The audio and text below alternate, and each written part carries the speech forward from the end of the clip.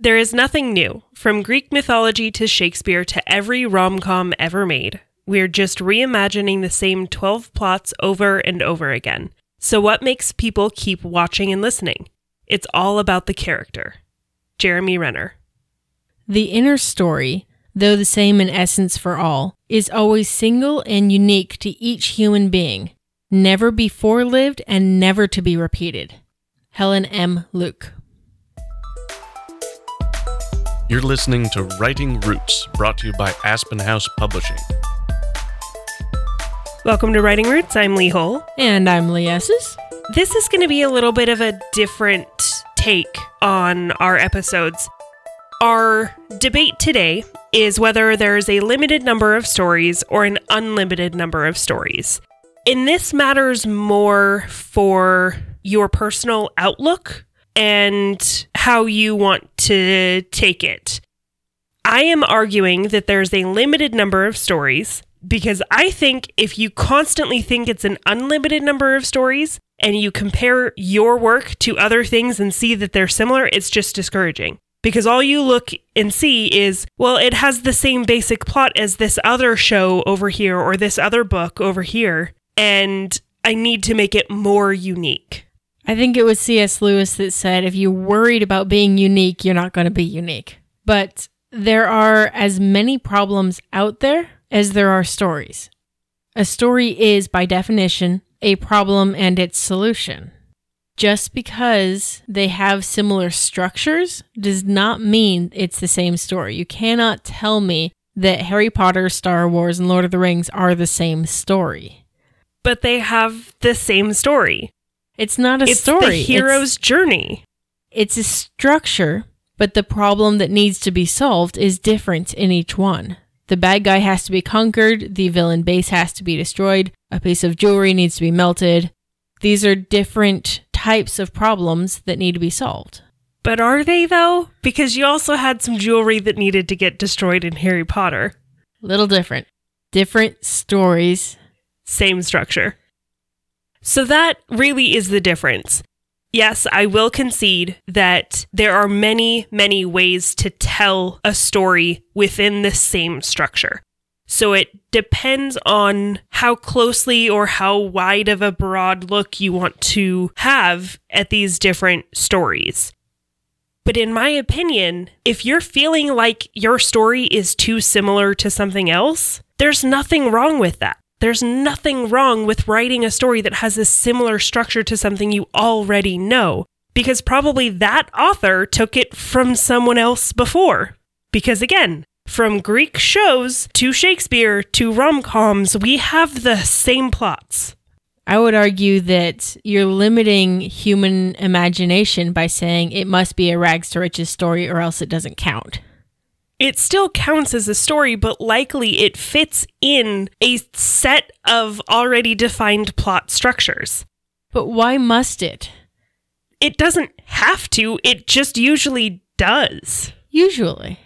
Give me an example of one that does not fit in one of Christopher Booker's 7 basic plots. That is a good example of a story because it actually has a plot.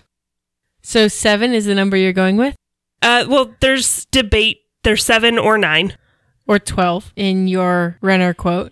Yeah, but... Or I've heard 3 before. The person who actually went about studying and saying, yes, these are the basic plot structures, had 7 with an additional 2, which makes 9. The 2 are like bonus plots.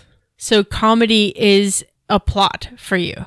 Look at Shakespeare's comedies. They all had the same kind of plot. Which is literally nothing, by the way. Most of his comedies have 0 plot whatsoever. And that's the point of the comedy, is that it's kind of a tragedy of errors where things just don't work right. Everything that everybody tries doesn't work right, and things happen the way they will on their own, which if you look at modern comedies, tends to be what happens in them these days. One of the arguments that I've seen as far as plot structure is that it's man versus God, man versus nature, man versus man versus himself, man versus machine. All of these different types, you're just naming the villain. Those aren't plot structures. Those are conflicts that happen within a book. So no, you can't have a plot that is just man versus man. Yes, that's the basic idea of the whole book, but that's a really wide view of the whole book. You have Lord of the Rings, that's man versus man. Plus you have man versus self in Lord of the Rings, and man versus gods in Lord of the Rings.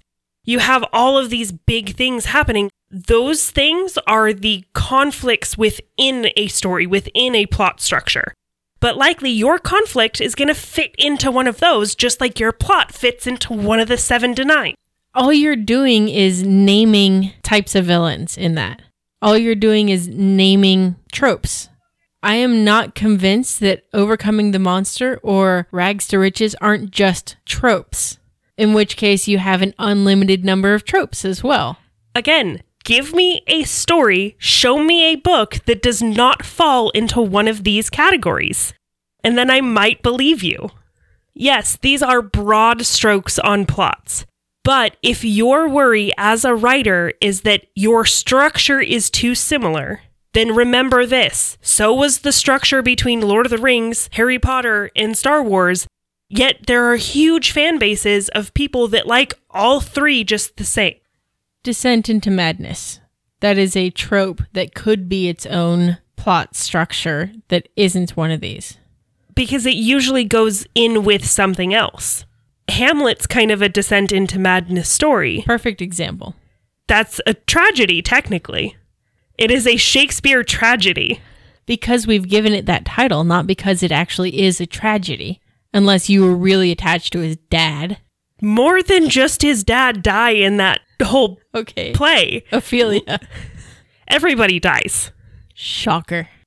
And that's what makes it a tragedy. That's an event that happens. That's not necessarily a plot structure. By the way, Lion King, another example of plots that are the same.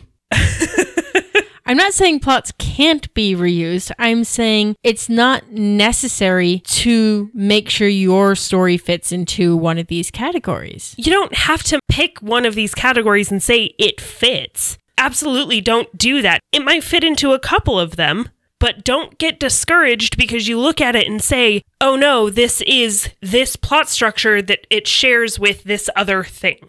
The Last 5 Years is a great example of use of structure in order to tell the story. It's a musical. 2 players in it, a husband and wife, and his story starts at the beginning of their relationship and her story starts at the end. And then they reverse. So by the end of the play, he's breaking up with her and she's falling in love with him. Where does that fall? Is it a tragedy because after the timeline's taken out of it, they're broken up? Maybe it could be a rebirth, which it has kind of that circular type structure. Yeah, I would classify that one as a rebirth tragedy. It fits into both of those. So many stories fit into both of these. So how is this not proving my point that they all fit defined structures? Because you only have one structure to your plot. It matches everything. Every story ever told, it matches something. No, the word use is different. The actual details of the story are different. So there's an unlimited number of stories. But there's not an unlimited number of plots. Because those roles have been proven time and time again over ages of storytelling that this is what's needed to tell a compelling story. I feel like that's more cultural than necessity for story. That's probably true, but it still fits.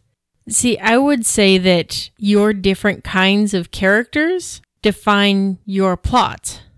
How your hero in your latest novel, Thea, how she would solve a problem is very different than how Cyan from my books, he would solve a problem. So even if the problems are the same, the story is going to be different. True, but it's still going to fit in a defined plot structure. Yeah, the defined plot structure here being problem and a solution.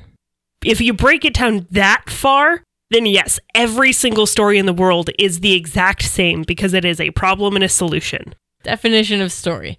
But outside of the definition, anything in there, anything goes. You can have as many stories out there as there are problems. Yes, but it still fits in already defined plot. So it would also fit in a genre of some kind. Yes. How many genres are there? There are a lot. There's a lot of subgenres. Each one has its own tropish plot structure. How many fantasies are not overcoming the monster? Most of them are quest. Maybe Voyage in Return, that tends to be more sci-fi. But my point is, you can cross-contaminate. You can have an endless amount of mixing this and that. Seemingly endless, because it's not actually an infinite number of things. I beg to differ. But you don't have to put your story in a box because Lee says so. I agree with that. I actually encourage you to not try to put your story into a box of a defined structure. But on the flip side of that, if you feel like it is naturally fitting into a box, don't worry about it. Let it. Don't worry about being unique because that's impossible. Tell the story however you tell it, because that's how it's going to be unique. It'll be unique to you so long as you write selfishly. If you have a question or comment for our hosts or a topic you'd like us to cover, send us an email at writingroots@aspenhousepublishing.com or find us on Facebook by searching for Aspen House Publishing.